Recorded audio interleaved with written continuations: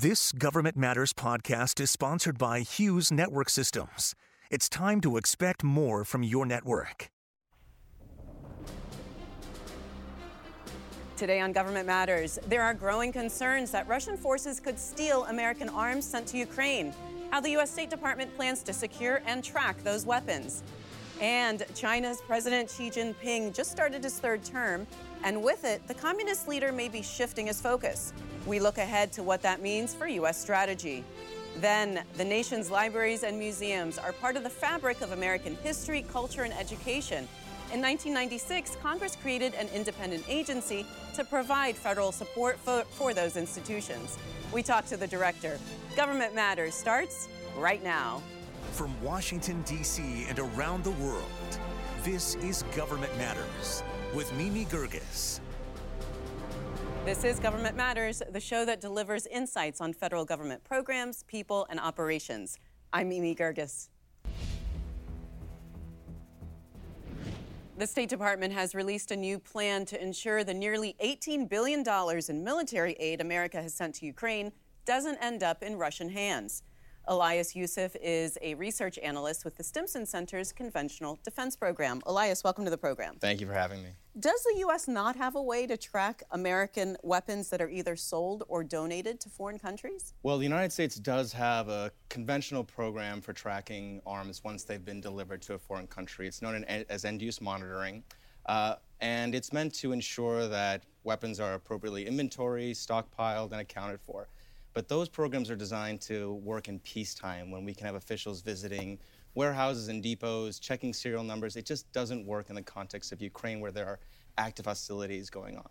So what does the State Department's plan add to that oversight? Right. Well, the plan is essentially broken down into three parts. One, it's meant to bolster the ability of Ukrainians and their neighbors to account for those systems, to catalog them, to inventory them. The second bit is just to increase the robustness of border security and border management systems, customs and the like.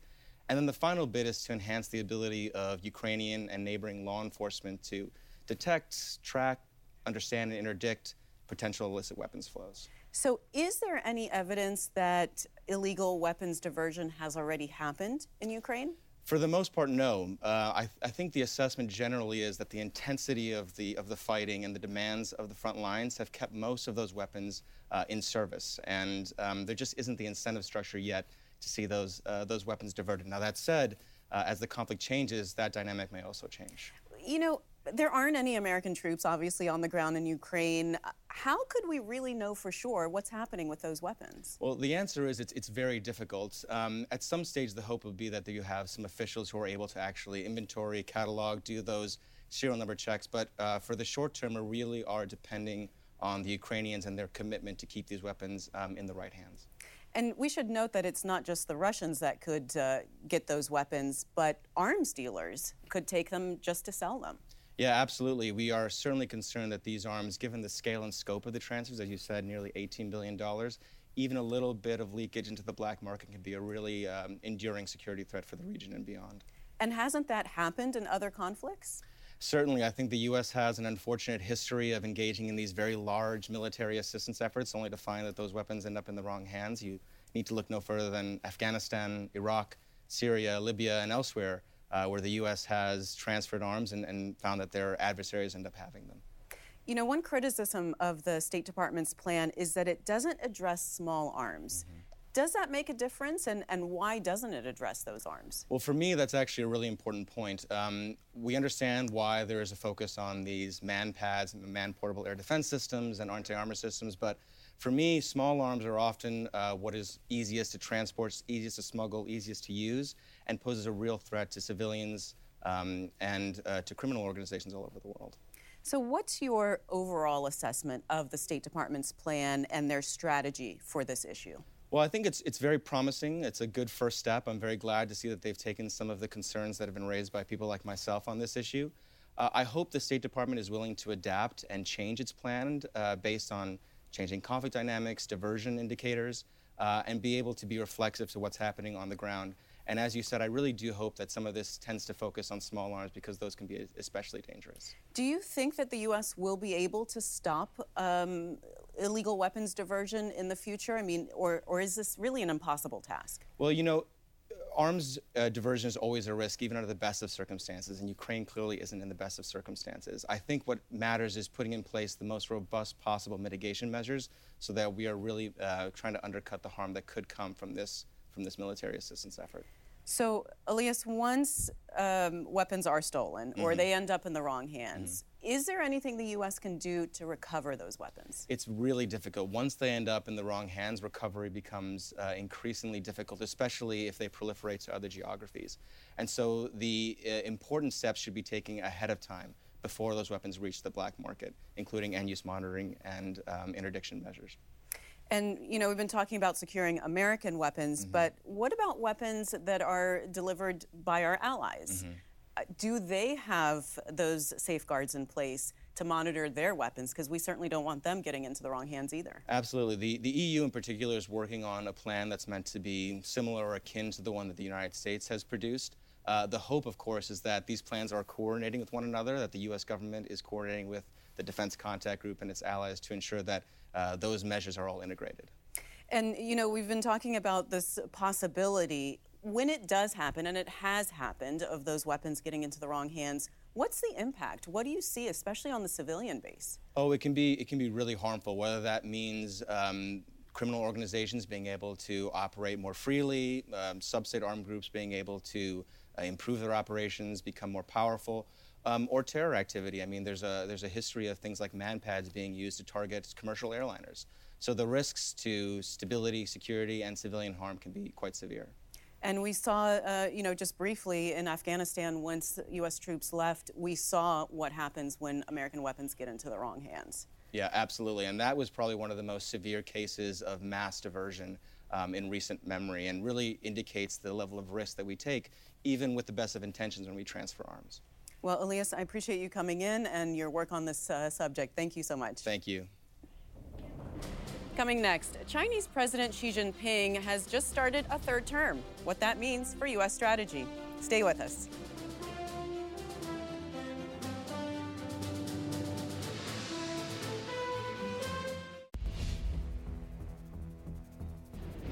China's leader Xi Jinping broke precedent to take on a third term as the country's president on October 30th. With the start of his new term, Xi has a new slate of top leadership and renewed attention on Taiwan. Bradley Bowman is Senior Director of the Center on Military and Political Power at the Foundation for Defense of Democracies. Brad, welcome. Well, thank you very much. Some analysts are saying that Xi's new leadership appointments indicate a strategic shift from economic prosperity to technological and military dominance. Do you think that's the direction China's going? I do think that's the direction that China is going. I think they've been going that direction for a while now. What may be somewhat new here is just the speed with which they're progressing that direction and the explicit nature of what they're doing. In some ways, Xi's extraordinary third term that he's now obtained is both a serious problem and a blessing for the United States. It's a serious problem, I'd say, because they've explicitly refused to rule out the use of military force against Taiwan to establish authoritarian control over of the free people on that island. So that's a major problem and is fundamentally destabilizing, as the Biden administration has said. That's the bad news. The good news, from an American perspective, I would say, is that they're not hiding their cards anymore. There long was kind of an approach in Beijing where they wanted to hide their strength and bide time. Well, those days are long gone now, both in their words and their actions. It's clear from my vantage point, what Beijing means what they say. And that's the essence of a threat. When someone has the intent and they're building the capability, that's a powerful combination that we have to take seriously. And so I think following Xi's establishment of his new third term, we have to assume that a military aggression in Taiwan is more likely than ever, and it could happen sooner than we want. I do want to ask you about Taiwan, but first I want to ask you about space, because recently the Defense Department named China's space activity a threat in that latest national defense strategy. What do you see as the threat China's space program poses to the U.S.? It's a great question. I'm glad you're asking it because, as many of your viewers will know, space is more important than ever to not only our economy and our quality of life, but to our security and to our military operations. You know, we depend on space for intelligence, surveillance, and reconnaissance. We depend on space for missile defense warning. We depend on it for command, control, and communications, and increasingly even for conventional military operations in other domains back here within the atmosphere. So we know that, Beijing knows that, and we essentially have I don't think it's hyperbole to say is some form of a space race going on with Beijing. They're certainly racing, and we appear to be waking up and racing ourselves. And when you look at the testimony earlier this year of the leaders of the U.S. Air Force and the U.S. Space Force, you know, the testimony there is, I'd say, a bit of a wake-up call for many Americans who may not be paying full attention to this. They said, quote, "The PRC is researching, developing, fielding the space and counterspace systems needed to defeat the joint force." So they're integrating their capabilities to use space to target maritime, air, and land forces and project power through space. So, I mean, that's pretty, you know, for as far as DC testimony documents go, that's not pulling any punches. And so if you look at the news just in the last few days regarding the new Chinese space station, right? A lot of that, you know, hey, learning how to grow seeds and operate in cold environments, that's great. You know, exploration of space, wonderful. But we know from America's history in space is that there are significant military advantages to having capabilities in space, and it's almost impossible to extricate the two in terms of commercial interests and national security interests. And so, in short, China is building the capability to seize the high ground and to take away our ability to rely on space in a contingency, and while simultaneously trying to constrain our efforts to protect our interests in space. And that should be a deep concern for anyone paying attention. And Brad, I do want to go back to Taiwan, because in a recent speech, Xi talked about the importance of reunifying China and Taiwan, but he didn't give a timeline. So is this a renewed push for reunification, or is he just being more open about it? Yeah, no, it's a great question. I think they're being more explicit than ever. This is, of course, a long-standing goal, right? From an American perspective, though, our attitude is codified in the Taiwan Relations Act and memos and other communiques, is that we think the conflict should be resolved peacefully and not by force. And Beijing is refusing to take force off the table, and that's fundamentally destabilizing. And we saw the massive military exercises after Speaker Pelosi's visit. And so the question for the United States is, you know, do we know exactly when is it going to happen? Is it next year? Is it 5 years from now? No one knows for sure, but I would suspect that Xi's under tremendous pressure to try to quote unquote resolve this crisis before the end of his third term. So that means 5 years. I mean, do the math, 2022, 2027. And that is in harmony with much of the testimony we're getting from the Department of Defense. Bottom line is we don't know for sure. And what we do now will affect whether that is delayed or whether it ever happens. And as we've learned from Ukraine, deterring conflict is a heck of a lot less expensive than dealing with something that you could have avoided in the first place. And very briefly, Brad, you know, American and Chinese officials are working to set up an in-person meeting between Presidents Biden and Xi. What would you expect to come out of that meeting? You know, meetings depend on the personalities and goals of the leaders, but I think more than anything, they often reflect the power balances between the two countries. And when I look at the actions of the United States, I see a growing and concerning gap between Washington's words and actions. We are not nearly as prepared for deterring and defeating aggression in the Taiwan Strait as Washington suggests and as many Americans believe. And there's steps we need to be taking now to prevent that conflict, and should it come, God forbid, that our service members can be successful and return home to their families. All right, Brad, thanks so much for being on the program. Thank you. Straight ahead on Government Matters, we talk to the Institute of Museum and Library Services Director about a new committee to support the arts and humanities. We'll be right back.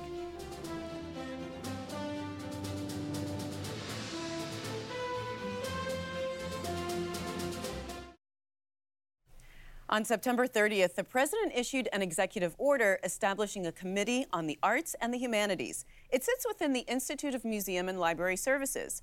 Crosby Kemper is the director of that institute, which is the primary source of federal support for the nation's libraries and museums. Crosby, welcome to the program. It's so great to be here, Mimi. Thank you. You know, the president's executive order said that the arts, the humanities, museums, and libraries are essential to the democracy of the nation. How? So one of the phrases that he used in the executive order is cultural vitality.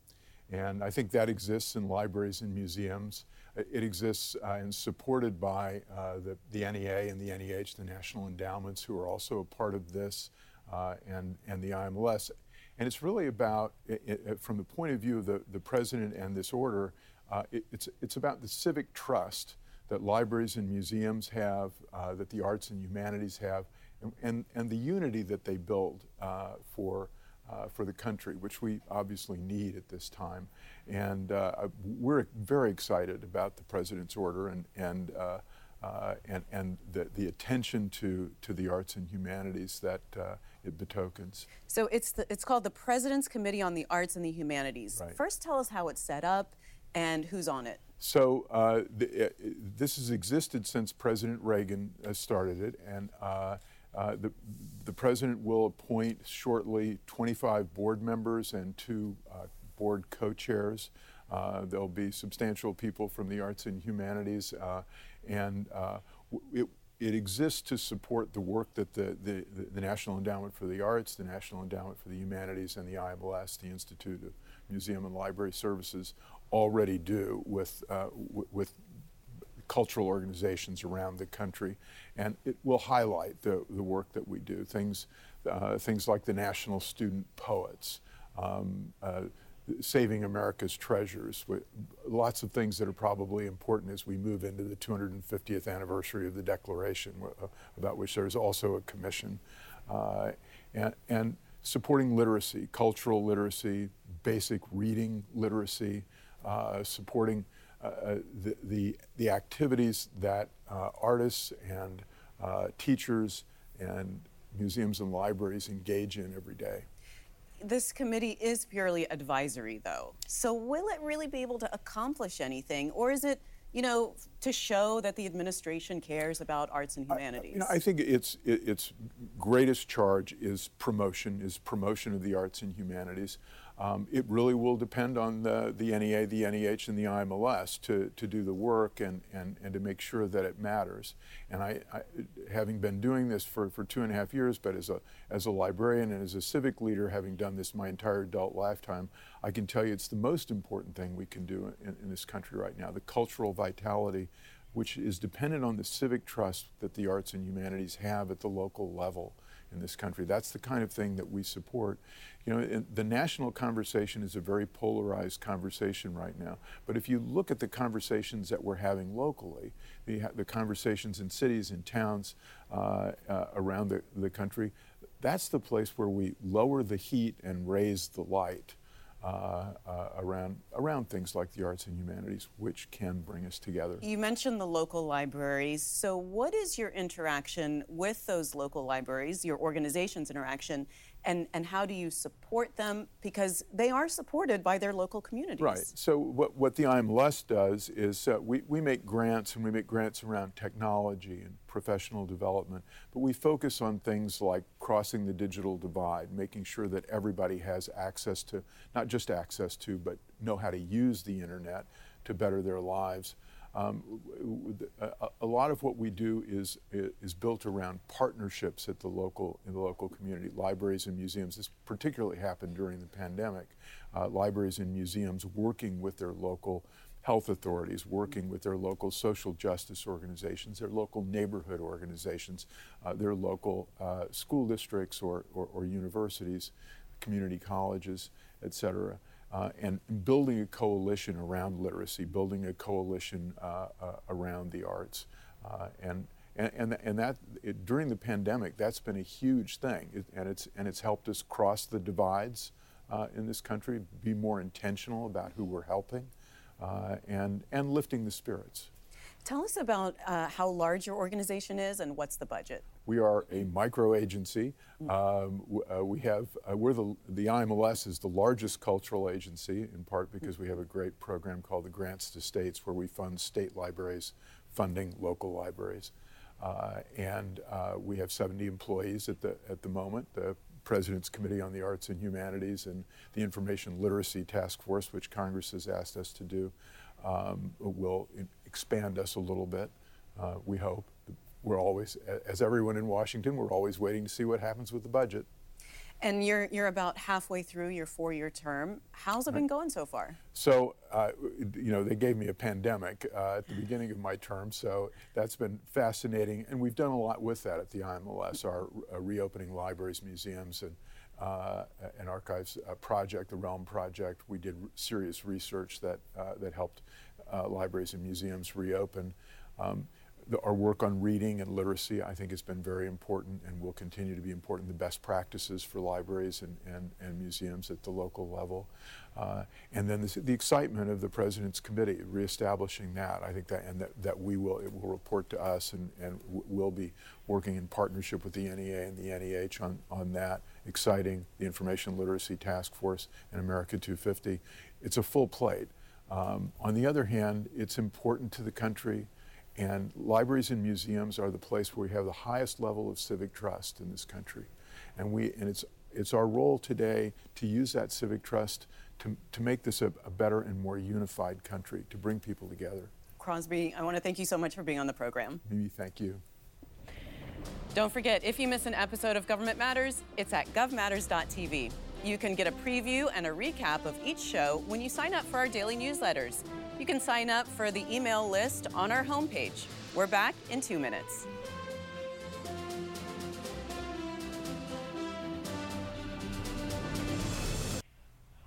That's the latest from Washington. Join me weeknights at 8 and 10:30 on WJLA 24/7 News and Sunday mornings at 10:30 on 7 News to stay plugged in on issues that matter to the federal government. Thanks for watching. I'm Mimi Gerges. Stay tuned for an interview with our podcast sponsor, Hughes Network Systems. I'm here with Tony Bardo, Assistant Vice President for Government Solutions at Hughes. Tony, welcome. Can you start by just telling me what Hughes does for the federal government? What we do is provide connections. We connect the dots, meaning we use a number of various technologies to connect federal agencies, their locations, their people in ways that are not traditional, meaning that the connections that formed the government networks as we know them today and as we've known them for a lot of years have been through dedicated facilities, dedicated network facilities.